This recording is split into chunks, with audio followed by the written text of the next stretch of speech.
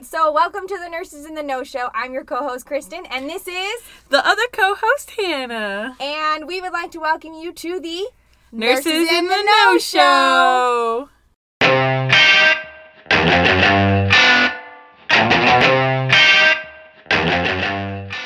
As promised, here is Season 2, Episode 6, Part B, with the Red Beer RN, Christian. Stay tuned. Christian, did you want to talk about like your diagnosis and how that shaped you as a nurse at all? Or do you want, I know you talk about that a lot on your platform. Yeah, absolutely we could. So for those that don't know, I was diagnosed with diabetes at 27 years old. Wow. So that was as I was working, these two jobs. So, 60, 70 hours a week between the two of them on night shift. And of course, one of those things where I should have known better. All the signs were there.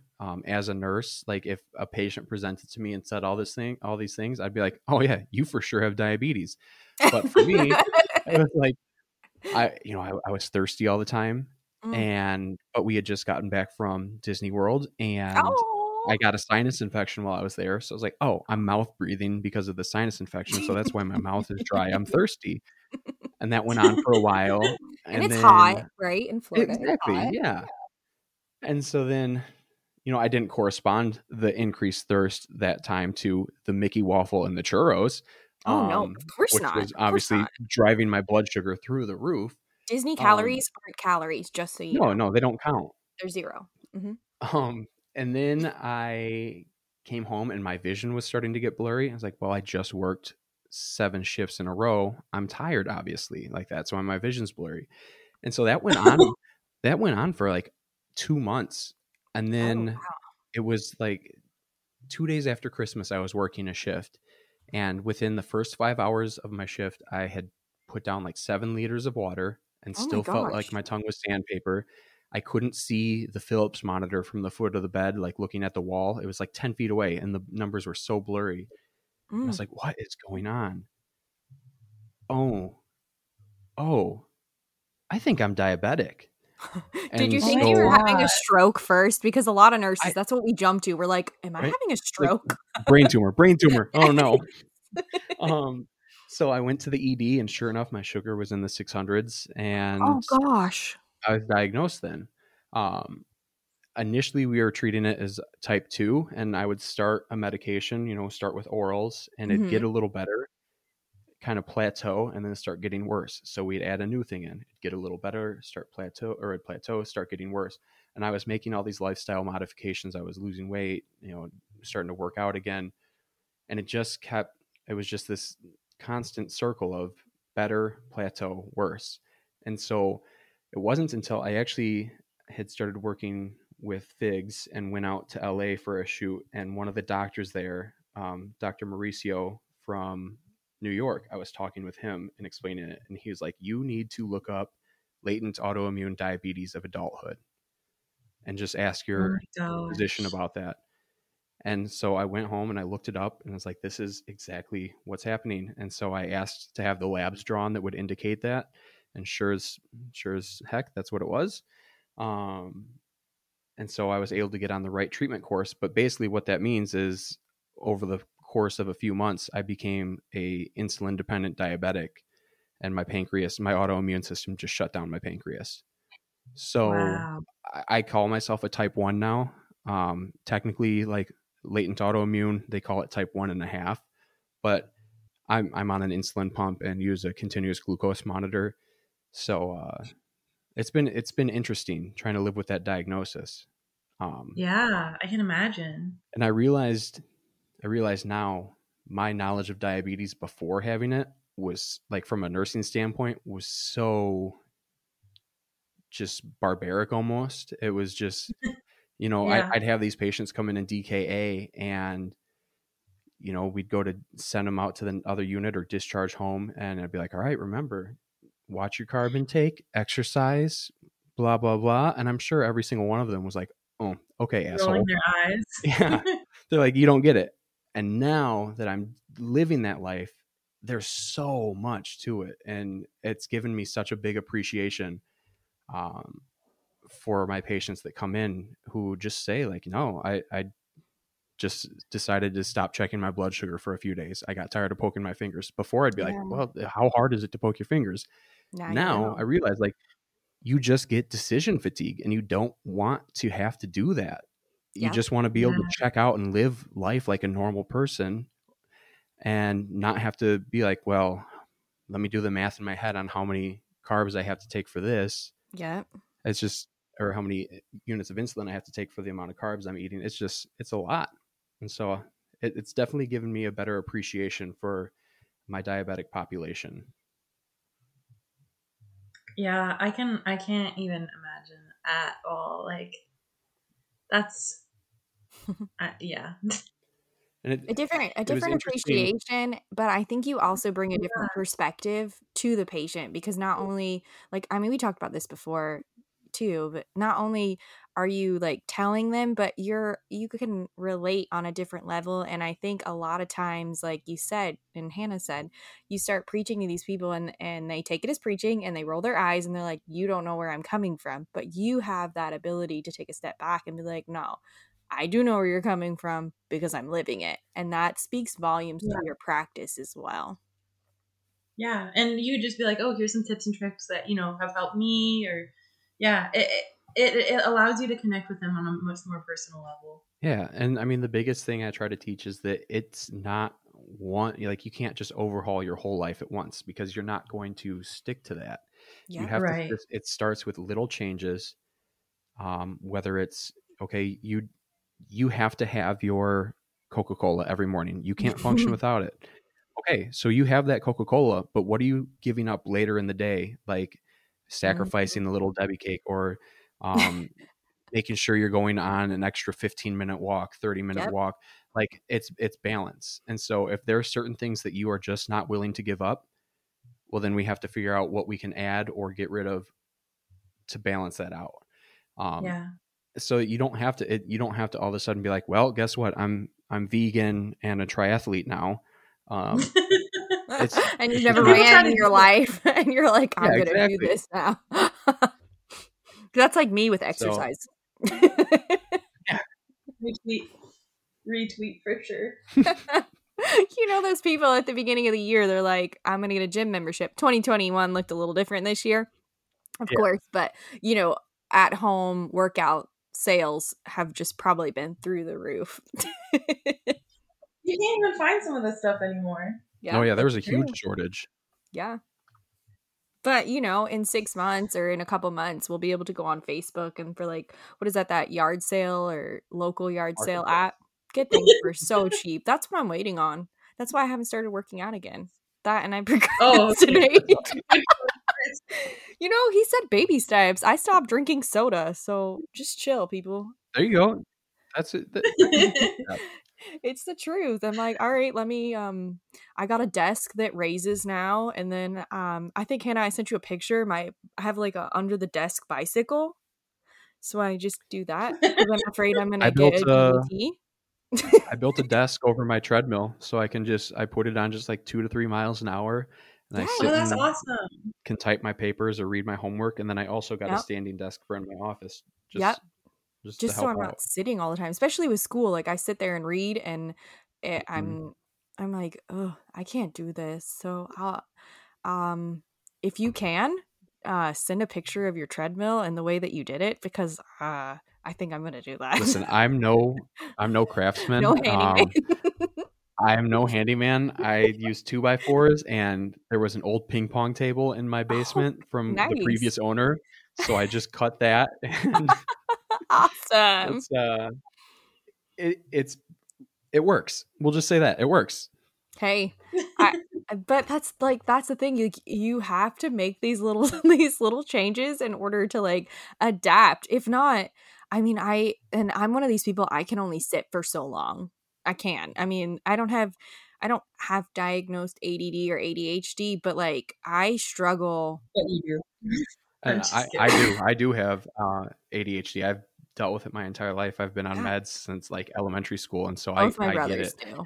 It's It's hard, especially when you're reading content and you've got to get through it all because it's all important. But if it's not something that like you are even remotely interested in, it is so hard to get through. Basically, my current nursing leadership semester that I'm in right now, like when we were talking earlier about commending goes out to you. Nurse managers and all of that, I'm with that 100% because I'm reading this content and it is something that I have no desire on doing. And so I was the same way, but it gave me a lot of insight and I felt like I had a different perspective, but I also felt very like keyed into an underground world of operations, because you're like, you sit back and you look and be like, I know why you just did that, because of your retention issues. You know what I mean? Like you feel like you know something now.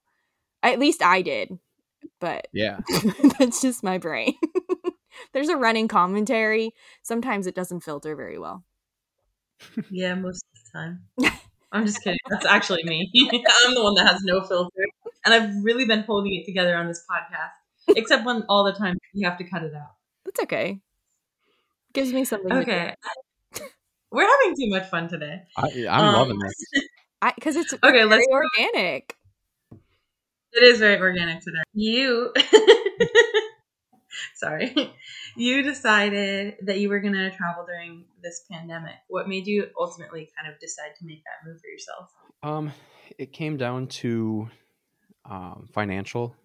Just there's not going to be, hopefully there's not going to be much longer where these types of incentives for nurses are going to be around. Hopefully we start getting this more under control. And I just realized that, well, it especially happened once my unit hired a traveler. I was like, these people are literally doing the same exact thing I'm doing for so much more. Yeah, 3-4 times the amount. I was just like, yeah, I would be stupid not to capitalize on that. And I have a 10-month-old and my wife. And so that's kind of what was keeping me from doing it all last year. But the more my wife and I talked about it, it's like, she hasn't been able to work this whole year because of the pandemic. So she's been home with a baby. What's the difference of being cooped up in the middle of the Midwest in your house with a baby versus cooped up in an Airbnb or a hotel? Kind of get the taste for it. Yeah. But then we're thinking the next one will be, probably Pacific Northwest somewhere. Nice. Oh, that'd be awesome. Kind of travel around for the next year and get myself in a little better spot financially to where when I start clinical for my NP, I don't have to work full time. Yeah. And so, and that you can still have time with you. Yeah, exactly.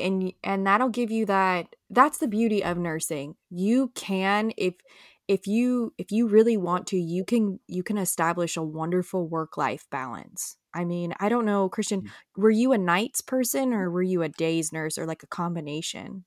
So I was nights, and then when a couple months after getting my diabetes diagnosis, I switched to days. Yeah. This first contract that I will be on will be nights, so that will be interesting. But I didn't want to throw myself into a brand new unit on days. Yeah. Where, I'm not only am I learning how to be a travel nurse and learn a whole new unit, I didn't want to have to learn the day shift processes of a whole nother place quite yet. So let's explore that for our listeners that don't really understand that there is that difference that you're kind of hinting towards between that day shift process and the night shift process. Walk us kind of through that. On days, there's a lot of ancillary staff that you deal with. So you're going to be dealing with management being around a lot more. 2, physical therapy, occupational therapy, speech therapy, all these people that are going to kind of not interrupt. They're there and you can say it, but you kind of have a flow for your day, and that sometimes gets thrown off depending on who needs to see your patients or anything like that. Yeah. And so, and then also you're dealing with a lot more of a care team. So, maybe I don't know how your hospitals run, but we're not a closed ICU. So the intensivist doesn't run it for every patient. So you might have a hospitalist, someone you might have the intensivist, so you're interacting with a lot of people. And on nights, there's a little more, I don't want to say laid back because it's 24-hour job. You're still doing a lot, but you're not dealing with as much of the ancillary staff, the extra processes, procedures that you would normally be doing on days. And so I figured starting as a new traveler, it would be nice to kind of just have that night shift flow and figure out traveling first. Mm-hmm. And then maybe the next assignment, go back to days and throw myself back into that world. Absolutely. And I think that's important to note for anybody who's interested in traveling, regardless if you're doing ICU or not. But it's also important for our new nurses, especially if you find yourself in like practicum or, the first part of your training, however it's scheduled for you, and you're struggling on days. It's okay to take a step back and go talk to your educator or the manager and say, hey, let me try nights. Just from that, if you have a hard time trying to keep up with all the tasks plus learning all the new content, sometimes starting on nights is not a bad thing, especially in these higher acuity areas, because of exactly what Christian just brought up. I mean, it's an excellent point. And like you said, it is 24/7. So sometimes you do have those emergency procedures. And the other thing to know about nights is you do kind of work with a skeleton crew. So on days, you do have a lot of support from these like outside sources. But just knowing at nights, you don't have as much support from management, from, physical like physicians there, unless you're in a place that has one 24/7 or that's staying on the unit. So those are definitely things to put in your pros and cons list for your decision making, for sure. Absolutely. So Christian, you mentioned a little bit like you're in school right now. What are you studying? So I currently, the plan is acute care NP as a master's, maybe eventually going back for a DNP. Probably not until they decide to compensate for that. That's how I feel. And pay appropriately. But doing acute care NP is the goal right now. I still am trying to decide what I want to be when I grow up. And so my thought process is that I wanted to still be in critical care, but working alongside like a pulmonology team and some intensivists and being able to do procedures, intubate, place lines, that kind of stuff. But after this year, I don't know, because like we had talked about earlier, life, it's man, been different as an ICU nurse. Before there were a lot more wins in the ICU, and now it doesn't seem that way. So, and I know that's hopefully only temporary, but yeah, just kind of feeling a little burnt out on that setting. So, having diabetes, I've been thinking about how cool it would be to work in an endocrine office and work with other diabetics, so that they have a provider who knows where they are and what they are going through. Yes. And this is the beauty of nursing, right? I mean, honestly, you get into nursing and you want to help people, but you might not know exactly what you want to be when you grow up. But the beauty of it is you don't have to stick with one thing. Nobody, it's not like you've decided to go and like, I'm going to just for the sake of doing it, but medicine, right? If you go in and you decide you've done all this schooling and say you're a surgeon, it is so hard for you to go like, scale back and decide now you want to be a labor and delivery doctor, I mean, not a lot of them do that. But in the event that you decided, hey, I'm burnt out or I don't want to do this, that is your career. You've spent a long time in residency and even longer time in just doing the surgical portion of it. And then now you've got a practice in it and it's established. That's hard, right? But in nursing, we have been gifted this wonderful opportunity to be beautiful little butterflies, just flutter wherever we feel we want to get this new education or challenge ourselves in this new area. And, Hannah and I, we've seen nurses that went from L&D, which I always say L&D is the extreme to the ICU. It parallels in the, of course, a new life. And that is very like intense, but it's also very different than what we do. Like if I had a woman that was going into labor, I would just be like, tapping out all over the place because I'm like, I can't do this. Like, this is not for me. But that's the beauty of nursing, right? One day you could do ICU, next day you could be doing in the ED, you could go do procedures, circulating in the OR, or even advance yourself to becoming the provider.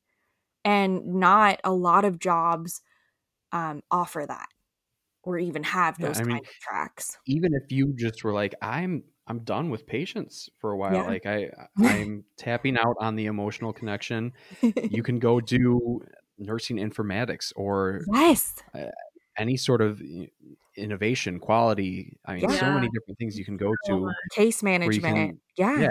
It's endless. And that's another reason why, Hannah and I sat down and we're like, okay, we want to do a podcast. We want to help educate other nurses to make them in the know as well. But, we don't know what we don't know, right? But a lot of nurses feel like there is nothing outside of bedside. Like they feel like in school that it is pushed that you have to do bedside. But there's the beauty of nursing is you can still do a PRN bedside job so you don't lose those skills. But you can also be doing, like you said, informatics, case management, quality assurance. You can work from home as a nurse. Like, I mean, I'm testament of that. I haven't really talked about it very much, but that's the beauty of our profession. We can be just about anything we want to be. Yeah. Safely. And the beauty of your degree, like, okay, yeah, maybe you want to do acute care now, and maybe down the line you decide that, you know what, I just want something a little more lax where I don't have to work, 12-hour shifts, and I'd much rather work in a clinic. I can go get my postmaster's cert in a year and go work in an endocrine clinic, and you know what I mean? Like, it's not a big deal. And they decide that maybe DNPs get paid more, or I find an employer that would be willing to pay for that portion of it, go back and do that, and then teach. Like, you can do exactly endless things. 100%. Exactly. And I think education for nurses is very natural. It's a very natural transition because that's what we do. We're lifelong learners, but we're also at heart. Like, if you sit and you talk to any nurse, we're educators. We're there. We're like championing, like, for you, or I call it jockeying because of horses and stuff, but we're there for you, and trying to make either help you reach your health goal or professional goal, or, just get you through this acute time in your life. That's why, like you said, that education is also available. I think I'm rambling. No, not at all. Okay. I was just, I got a mental image of, when you said jockeying, just me, as a tiny human on the back of a horse. That's like, you can do this. You can get your blood pressure under control. Exactly. You can do this. We're going to win this race. We'll just put our blinders on and focus on the goal that's set ahead. Now I'm going to start referring to all my patients by weird racehorse names. So thanks. Yes. Man of War. You're doing great today. Seabiscuit, not so good. Too many biscuits. Seabiscuit, my name's Kristen. I'm going to be your nurse today. And we're going to win this race together. Oh, Lord. I was that nurse that, like, we would be talking, and like one of my ICU patients that could talk, and I'd be like, do you want to see pictures of my horses? And show people who didn't really want to see them, but like, here's the horse, here's the dog. That's how I am with pictures of my dogs. Yes! And then now pictures of the baby. Exactly. Like, oh, you didn't want to see these, but you're going to get to. And I've always had great patients who are like super, they love it. They might just be faking it, but I thought it was authentic. Yeah, nowhere else to be, Kristen. Well, You can't go anywhere, so why don't you just view all of these? Right. You're in your 12 by 12, and for your viewing pleasure. Here we go. Yeah. And that's a lot of reasons why I left the bedside, is because I was like, I'm burnt out and something's got to give. And I was either going to travel, and then this position like popped. My friend was like, hey, come work for my wife. And I was like, okay. Sure. Okay. not take a pay cut, pay me even more. Like, okay, let's do it. I mean, I do the same thing. I look at these travel positions and I'm like, I could go do it. Like, I mean, like I told you, I show horses. We have a bus, we have a horse trailer. I could go do the camping things, save tons on like that housing side of it. But on the flip side, with me being in school, I know like that's where all my attention needs to go right now. And so trying to navigate a new facility, a new state, or even like the same state, but like kind of like you do a couple hours away. I mean, I have responsibilities. Like, I mean, I have horses that are retired, that are at home. I have a dog. Like, I have all these excuses kind of, but it's also personal. Like, those are the personal factors that play into my professional decisions at this moment. So, I mean, if I wasn't in school, I think I would have made Hannah get in the car and we would be, I don't know. I don't think we would be in California because of tax reasons, but probably like a non-income state like Texas. We'd be in Texas right now. Yeah. And that's another thing. It'll be interesting. Everyone says that to me. I've had so many people like threaten me and be like, just come travel with me. Your boss will give you the time off. And they totally would. But I'm like, Yeah. Anyways. Okay. I think we should move on to the 3 R's, Kristen. Okay. Yeah. Now that we just rambled and just chatted. Right? Okay. So we have this, like at the end of every episode, we ask each one of our people who come on, our guests. Yeah, that's the word I was looking for. I'm like, what's that word? It starts with a G.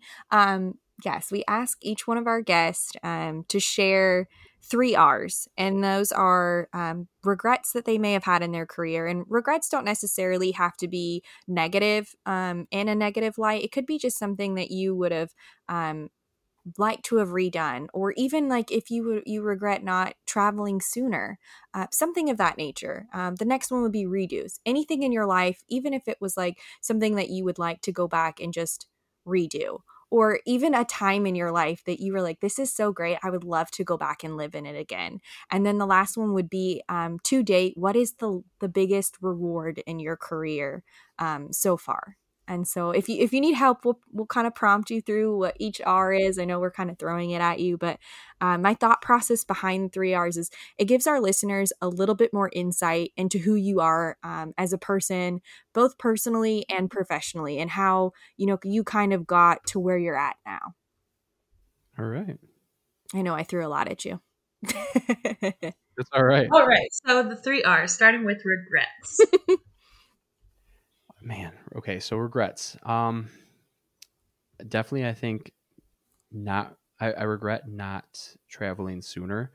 Not even just because of the pandemic, but just in general, not starting traveling before the pandemic. Mm-hmm. Yeah. I was always of the mindset that I was going to be very loyal to this one facility for my entire career. Same. And then I realized that loyalty might not necessarily be extended back toward me. Yeah.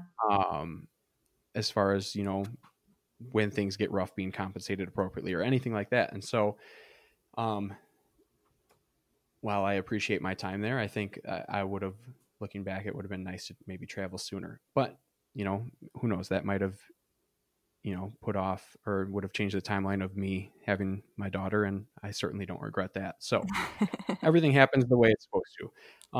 Yeah, for sure. Other regrets or redos, I still don't have my CCRN because I've always just been terrified that like I'm not good enough to take that test yet.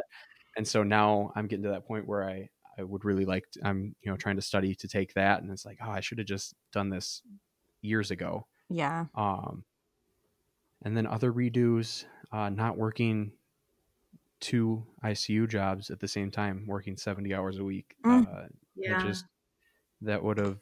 Would you have like picked up a different job doing something else, like I don't know, endo or? That would have been awesome. Or GI. I watched my GI team that comes through, and all of those doctors are so kind, and all of the nurses seem to absolutely love what they're doing. So I would have done something like procedures like GI or become a PICC line nurse, something along those lines. Stressful. Yeah. Something where I don't come home with so much decision fatigue every day. Yeah. Right. And I love that, the decision fatigue, like the fact that you're able to like put a label on You it love because it's true. No, I don't love the fact that exists, but the fact that it's labeled and you can kind of like say this is what this is instead of it's just like a overall negative feeling like, oh, I had a bad day. No, you can label it and see it for what it is once it is labeled and address it. Well, it's that feeling of coming home at the end of the day and my wife being like, well, what do you want for dinner? It's like, honestly, I can't think of anything. Like, I have made so many decisions today between nursing, between diabetes, but like with all that, I'm going to check out. I'm just going to check out and let you make this decision. Yeah. I hadn't really thought about it like that, but now that you say it, I'm like, dang. In hindsight, it's true. Now you know why you can never pick where you want to eat. Yeah. You have a great it's just, you make for Mark. so many high level decisions throughout the day with your patients that are really sometimes it is a life and death decision sometimes. Yeah. I'm gonna start using that on my husband for sure. And it's true though. Do you really want to have to make any of these like low level just someone just please make a decision for me? Yes. All right, and this brings us to rewards. You know, big one. We mentioned it earlier, but being able to successfully extubate a COVID patient for the first time in a long time the other day was a huge reward. Yeah. Otherwise, this year hasn't had, unfortunately, that's going to sound so morbid and sad, but there hasn't been a ton of rewards. Yeah. I just actually started the other day taking kind of some advice from Anna at the Burnout Book on Instagram. Kind of creating my own burnout book. I've just had a stack of like old Daisy awards and recognition that has just been sitting in a file. And so I finally started putting that in a binder and kind of reading through those again. Yeah. Really reminded me why I chose to do this in the first place. You know, that being able to help people, whether it's help survive or provide comfort in death, provide comfort in a family at a time of death, any of those things. Honestly, most of my like recognitions as I was reading through them were not from people who survived. It was from families of patients that passed, and just the care that I provided for them in those final moments was being recognized. And that's so touching. Kind of as I was creating that burnout book, that was it just kind of reminded me of why we do what we do, and was a nice little reward. And I think that's one thing that kind of plays into like our moral injury right now is like families don't see, since they're not allowed to come and see their COVID positive family member, they don't see the work that you're doing. They don't see the, you know, blood, sweat, and tears that you're shedding for their family member to make sure that they're comfortable and you know, and make that sure you that really are trying to do everything humanly possible for their loved one, because sometimes it does turn into a us against them situation. And a lot of the times I feel like that's how the family approaches the situation, or they feel like you're not doing everything that you can, and they're not realizing that. And sometimes we as nurses aren't realizing what level of grief that they're going through. But because of that, like, we're not seeing as many Daisy Awards or nominations or those just letters of thank you, especially in the ICU where, you know what I mean, with these COVID positive patients. So yeah, absolutely. If you can back to the old ones. I mean, how many studies show that recognition is just one of the simplest ways to boost morale for nurses? And you're not, like you said, you're not getting that anymore. But it's interesting that you brought it up, that a lot of the times it's not from family, like, you know, family members or patients that have made it and who are going on and living their life. And it's from the individuals who you helped them through that transition to peacefully depart, or to, you know, things of that nature. I was actually literally, before we got on this podcast interview today, I've been cleaning out drawers and like doing early spring cleaning. And I found a note with a card from a patient's husband who had showed up back on the unit and wanted to, you know, this individual passed away in our care, but specifically sought out to come back and see me because I had made such an impact on his life and in her life, and they made the hard decision. And I will always remember her face. I will always remember her name, maybe not his name, but the patient. And because she has the same name as my mom, but I will always remember that moment where I sat both of them down and I'm like, hey, this is what the doctors are saying. Let me put this into human terms, right? Regular layman's terms, like where we can understand. And this is the decision to make. And it was not easy for either one of them, but I can take so much pride in the fact that I was not even pride, but this feeling that it's not pride, it's honor that I was able to be there for both of them from a standpoint of this, of not just like, this is your diagnosis and you need to seek palliative care, but like walk them through those steps for end of life decision making, because we are all going to die, right? It just depends on how we go out. It's not an if, it's a when. And to have that ability at the end of the day to say, I did something very hard, but I helped make this decision easy for them because I was able to explain it from a point of view that they can understand. And as nurses, we have a different calling sometimes than our medical physicians or PAs or NPs, because we get 12 hours with them. We get to hear their stories about their kids, their loved ones, and to go back, those are the moments, like you were saying, Christian, that those are the things that stick with us, and that's why we do what we do.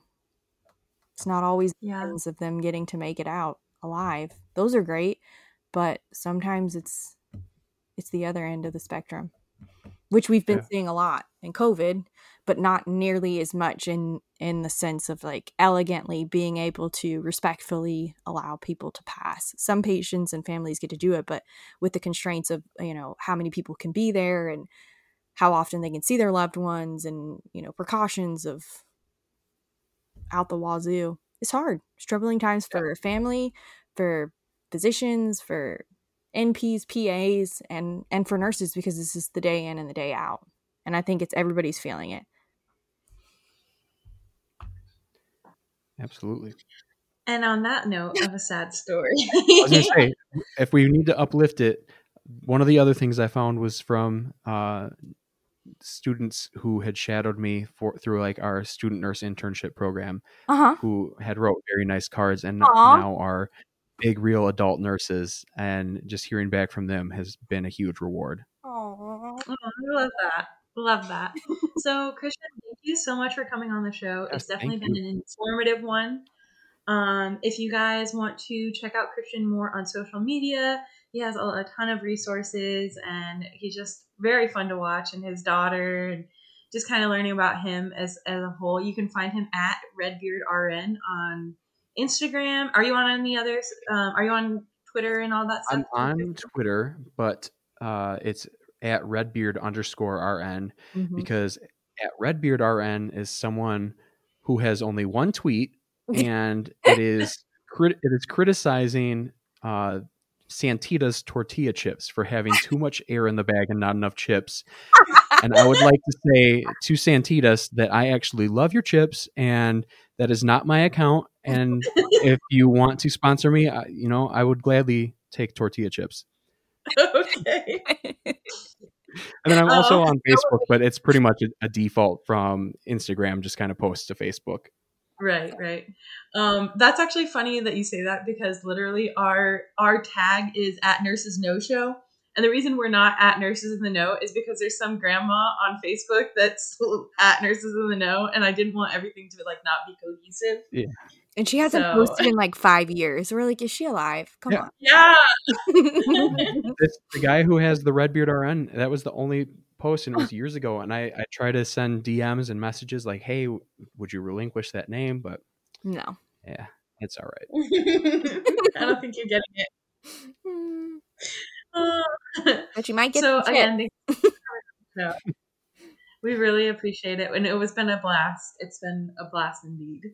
Yeah, thank you so much for having me. I would gladly come back again. This was awesome. Awesome. Oh, we'll be in touch. Don't worry. Thank you.